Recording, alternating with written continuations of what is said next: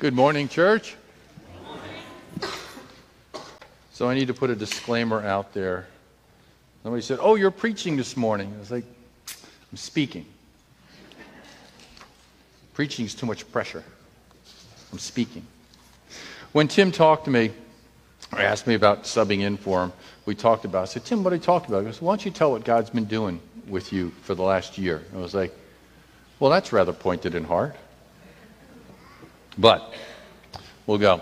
Now, I know the kids are out there, and one of the other things Tim told me is, "Oh, don't forget, it's Communion Sunday, and there are going to be kids in the audience, and you have to have a word for the day." It's like, okay. Well, as I was going through everything, I couldn't come up with a word for the day. And as I left, I came up with one. Because I left, and there on the kitchen counter was the word for the day. So I'm going to ask your indulgence, adults, as I use this word from time to time, that you'll see a little bit of humor in it, but it'll keep the kids focused. The word for the day is zucchini. And so kids, you need to count how many times I use the word zucchini. Okay? Are there any children here play soccer? Just a show of hands? Okay. Well, when my boys were 4 or 5, they played soccer. And I even helped coach, though I knew nothing about soccer at the time. And for the youngest age group, it was interesting because the rules allowed 2 coaches to actually be directly on the field with the kids to help direct them. We'd coach, but we couldn't get close to the ball, or typically the mob of kids who were around the ball, because that's kind of 4 and 5. There's a ball, and there's 5, 6, 7, 8 kids all around the ball. So our role was to instruct, to encourage, to cheer, occasionally help pick a boy up who got run over by the zucchini. And I remember on my team, there was this one 4-year-old boy who was a bit shy. He'd never played a team sport. I think his name was Kevin. But in his first game, I placed him in a defending position, and I said, "Kevin, this is your spot." I said, "Okay, Mr. D. Here's where you'll play." "Got it, Mr. D." And he enthusiastically nodded. He knew what to do. And then when the ball came near him, and all the other boys with it, he stood firm. And I mean, he stood firm. He didn't budge. He never went to stop the ball. The ball went right by him, by the goalie, and into the net. Well, as a coach, so I went over to him. "Kevin, why didn't you move?" Big smile. "Mr. D, you said this is my spot." It's like, you're right. That's your spot. And you did such a great job in your spot and following directions. I can give you more responsibility. I'm going to give you this area now because you've shown yourself so trustworthy in your spot. And now, Kevin, you can play in this area. Got it? And he did. He started to move around and do really well. As the boys got older, coaches weren't allowed on the playing field anymore during the game. We coached from the sidelines. We weren't allowed to step over a line unless we hit a penalty point. We were allowed to have 2 or 3 coaches, but one coach could actually be behind the line, behind the goal net, waving a zucchini or encouraging the boys defending the net. All right? And while the other coach would run up and down the sideline depending where the ball was. And eventually, as the groups got older, there wouldn't be anyone behind the net. The coach would be right from the bench and coaching and coaching. And parents were in the bleachers, sit along the sidelines too. It seems to me, when I think about parenting and life, it's like a spectator sport sometimes. When our kids are really young, we are on the field with them in life. We hold their hands as they stand up. We instruct them. We steady them so they don't fall. We guide them. We place boundaries around them to protect them, to help them grow. We teach them. We pick them up when they fall. We may even buy them a zucchini. We soothe hurt knees and feelings. We correct them and encourage them when they fail or are tired to do right. So for a time, we're on the field with our children. And then we move to the sidelines as they grow old and take other responsibilities. We still instruct, we still encourage, we still root for them, we still cheer for them, we watch as they play in this game of life. We pray for their safety and their protection. We ask God to speak to their hearts. We shout truth from the sidelines. We raise banners of praise and thanksgiving when they're doing real well. Sometimes we wince and we grimace and we go, that looked painful. Did that hurt?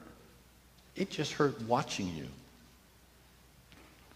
And we rejoice in their growth and maturity. And in love we correct.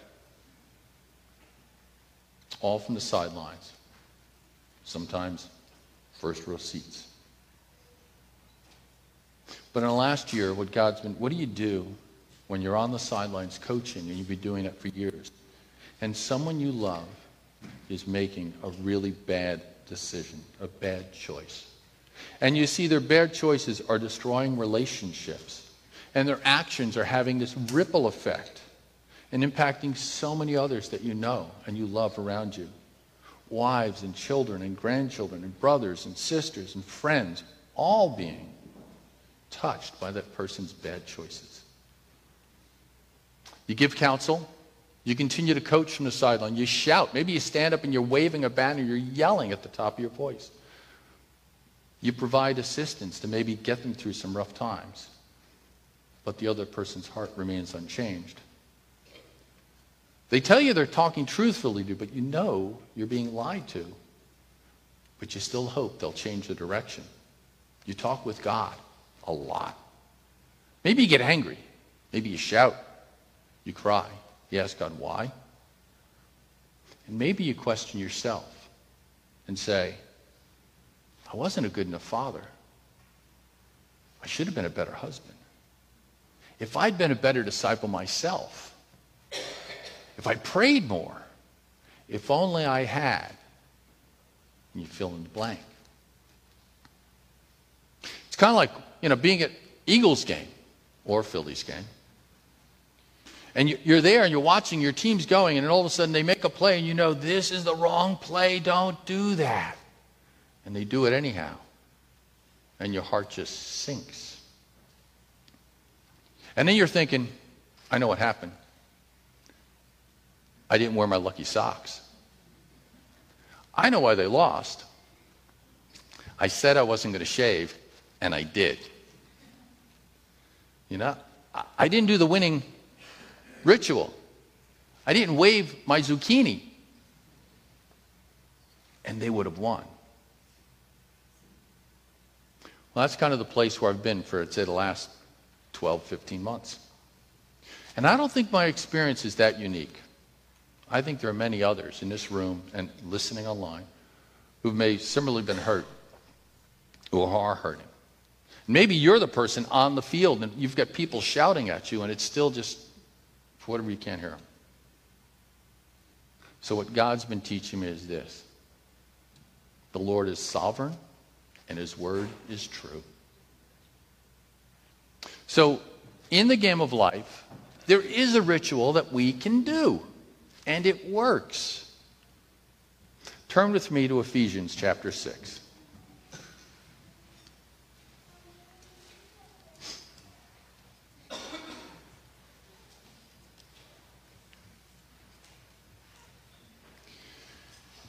And we'll pick up in verse 11.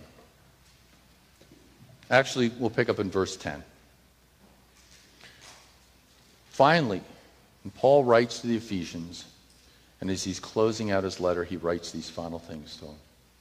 Finally, be strong in the Lord and in His mighty power. Put on the full armor of God so that you can take your stand against the devil's schemes. For our struggle is not against the flesh and blood, but against the rulers, against the authorities, against the powers of this dark world, and against the spiritual forces of evil in the heavenly realms. Therefore, put on the full armor of God, so that when the day of evil comes, you may be able to stand your ground and stand, or to stand. Stand firm then, with the belt of truth buckled around your waist, with the breastplate of righteousness in place, and with your feet fitted with the readiness that comes from the gospel of peace. In addition to all this, take up the shield of faith, with which you can extinguish all the flaming arrows of the evil one. Take the helmet of salvation and the sword of the Spirit, which is the word of God. And I'll go on to 18. And pray in the Spirit on all occasions with all kinds of prayers and requests. With this in mind, be alert and always keep on praying for all the saints. There is a ritual we can do in this game of life. We can put on the full armor of God. And as a community of Christians, we can help and encourage each other to put on the full armor of God. Let's take a peek at some of that. Stand firm with the belt of truth buckled around your waist. Now, I've got a couple of belts over the years. Some no longer fit my waist. Just what happens with life. I'm betting some of you have some of the same belts in your closet too. But we put on that buckle of truth, that belt of truth, buckle, so that we can be steadfast. We can be self-controlled. We're not going to be moved by hollow or deceptive philosophies of this world. Colossians 2, 6 through 8, Paul writes, so then, just as you received Christ Jesus as Lord, continue to live in him, rooted and built up in him, strengthened in the faith as you were taught, and overflowing with thankfulness. See to it that no one takes you captive through hollow and deceptive philosophy, which depends on human tradition and the basic principles of this world rather than on Christ. Let us put on the belt of truth and not what tickles our ears. In 1 Corinthians 15:58, therefore, my dear brothers, stand firm. Let nothing move you. Always give yourselves fully to the work of the Lord, because you know that your labor in the Lord is not in vain. The belt of truth. In the midst of all these other things that want our attention. The breastplate of righteousness. Righteousness means being right with God. Now, in order to be right with God, we need to know the truth about him and what Jesus did for us. We celebrated communion here in remembrance of what Christ did for us, and that is he died on the cross for our sins.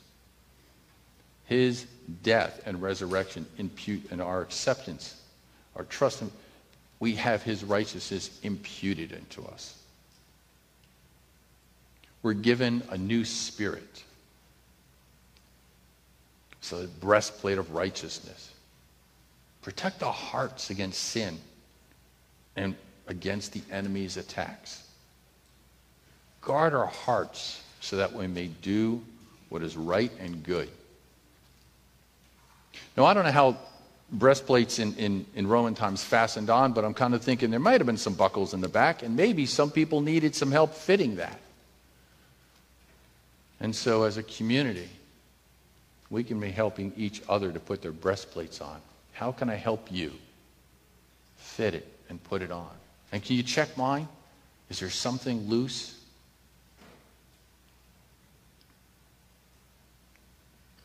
Sandals of readiness for the gospel of peace. This one got me. Be ready, in season and out of season, to give the reason for our hope in Jesus. You know, sometimes those opportunities pop up. We're not even ready for them. And some of you can sit there like, I should say something now. What should I say? How should I say it? Be ready. Start that conversation. Also be ready to see repentance when it comes. When the person playing on the field of life and they're messing up, I keep praying that there'll be repentance there. And I don't know when it'll come.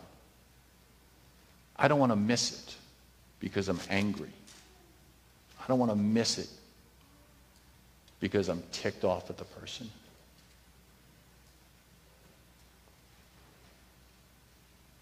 I kind of think in the parable of the prodigal son, you know, and I'll say it's just a story, it's a parable, it's not a, you know, Jesus told it, it's not a real life story, it was an example. But I wonder, you know, if you dug into that a little more, you ask Jesus, how many times did the father just look down the road waiting to see if someone was coming back? I don't want to miss it I want to be swift. Be swift to forgive as God has forgiven us. I want to have those sandals on of readiness, the gospel of peace, to be ready to forgive. And to be ready to be reconciled and to seek reconciliation.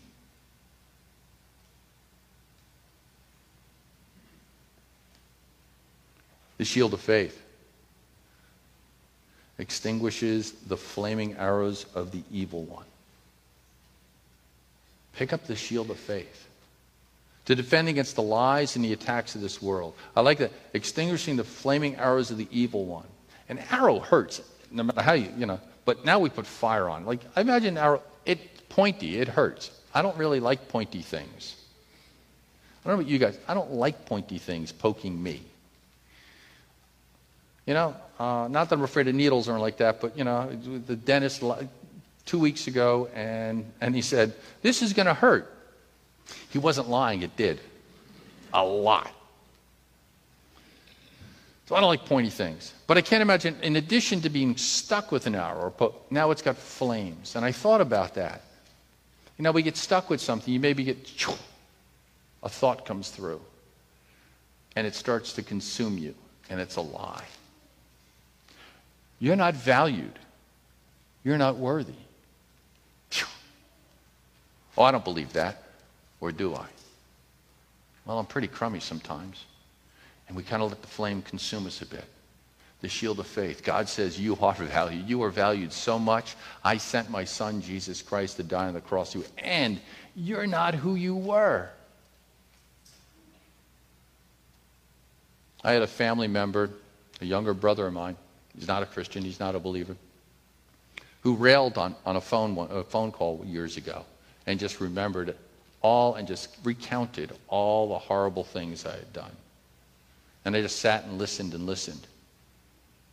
And there was something in that call that God's Spirit, I'm convinced, was just telling me, you don't have to say anything, Todd.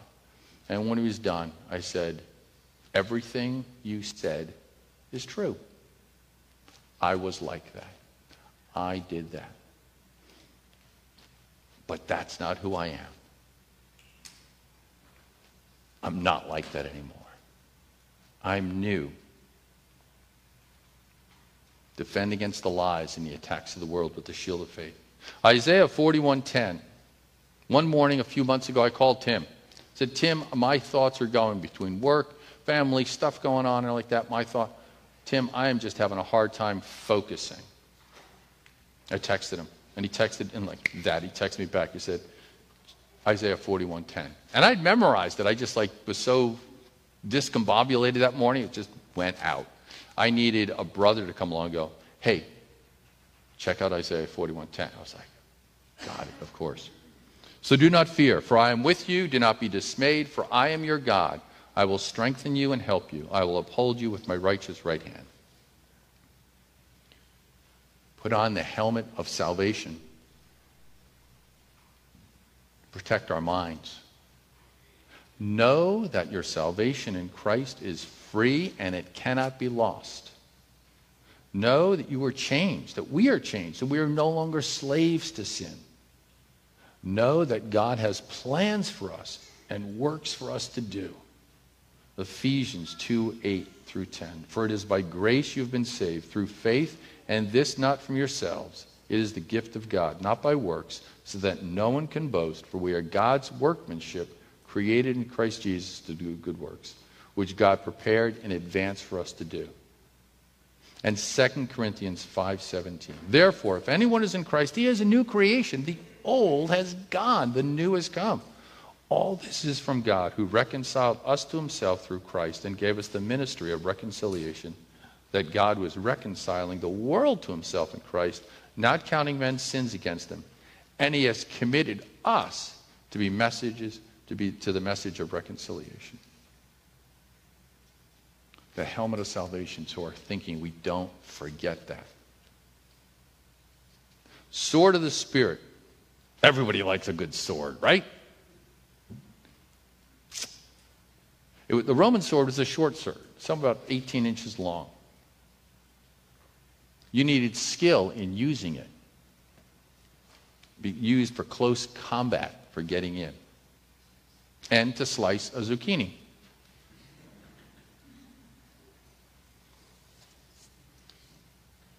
But you need a skill to get in close.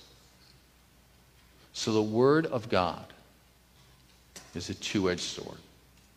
2 Timothy 3:16 and 17. All Scripture is God-breathed and is useful for teaching, rebuking, correcting, and training in righteousness, so that the man of God may be thoroughly equipped for every good work. And one of the favorite ones I like is Psalm 32:8. David pours his heart out to God and talks about when he was silent and groaning and what it was like. And then in Psalm 32, verses 8 through 9, I will instruct you and teach you in the way you should go. I will counsel you and watch over you. Do not be like the horse or mule, which have no understanding, but must be controlled by bit and bridle, or they will not come to you. So let us encourage each other to learn how to use that sword, to be biblically literate, to be able to share with each other. Let us help each other sharpen their swords and practice so we can use it in the world in which we sit.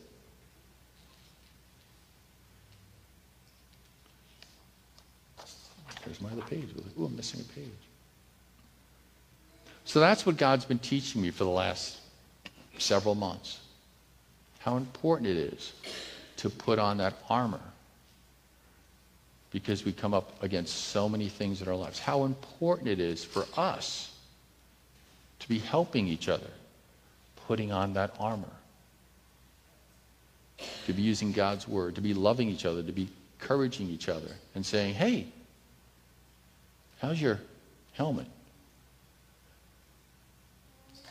How's that belt of truth around you? Hey, I found something in the Word here, and I'm not sure what it... Can you help me figure this out and explain this a little more? As a community, to be doing that. So we carefully and skillfully handle God's Word to bring others to repentance and for us to help grow in our knowledge of Jesus Christ. To be forgiving each other's offenses against us. To be ready for that reconciliation when repentance comes. To seek that. To know that God is sovereign and his word is true. And then Paul closes, he goes, in all of this, and pray in the Spirit on all occasions with all kinds of prayers and requests. And with this in mind, be alert and always keep on praying for all the saints. To be equipped and to be alert. Seize those opportunities. Guard ourselves. Be careful against the lies. And to know that God is sovereign and his word is true. So we pray, we submit, we trust, we obey. One of the things I heard a speaker a while ago talked about, it's not that we add Jesus to our lives. We don't bolt him on and he's just another activity. It's no, we submit ourselves to Jesus. And in closing out, Paul writes in Ephesians 3:14 through 19. For this reason I kneel before the Father, from whom his whole family in heaven on earth derives its name. I pray that out of his glorious riches he may strengthen you with power through his Spirit in your inner being, so that Christ may dwell in your hearts through faith. And I pray that you, being rooted and established in love, may have power, together with all the saints, to grasp how wide and long and high and deep is the love of Christ, and to know this love that surpasses knowledge, that you may be filled to the measure of all the fullness of God. Thank you. Let's pray. Father, we come before you, and I thank you for your word, that you are sovereign. Father, I pray that you would continue to help each and every one of us to put on the full armor, to strengthen, to those things that are weak, Father, to help us, to work on those, to help each other. Father, may we continue to be made new. Father, may you continue to make that new creation and bring your Son, Jesus Christ, out. May people see the difference in how we speak, in how we behave, in how we respond, Father. May we speak truthfully to the world in which we live. We just pray this all in the name of your Son, Jesus, our Lord and Savior. Amen.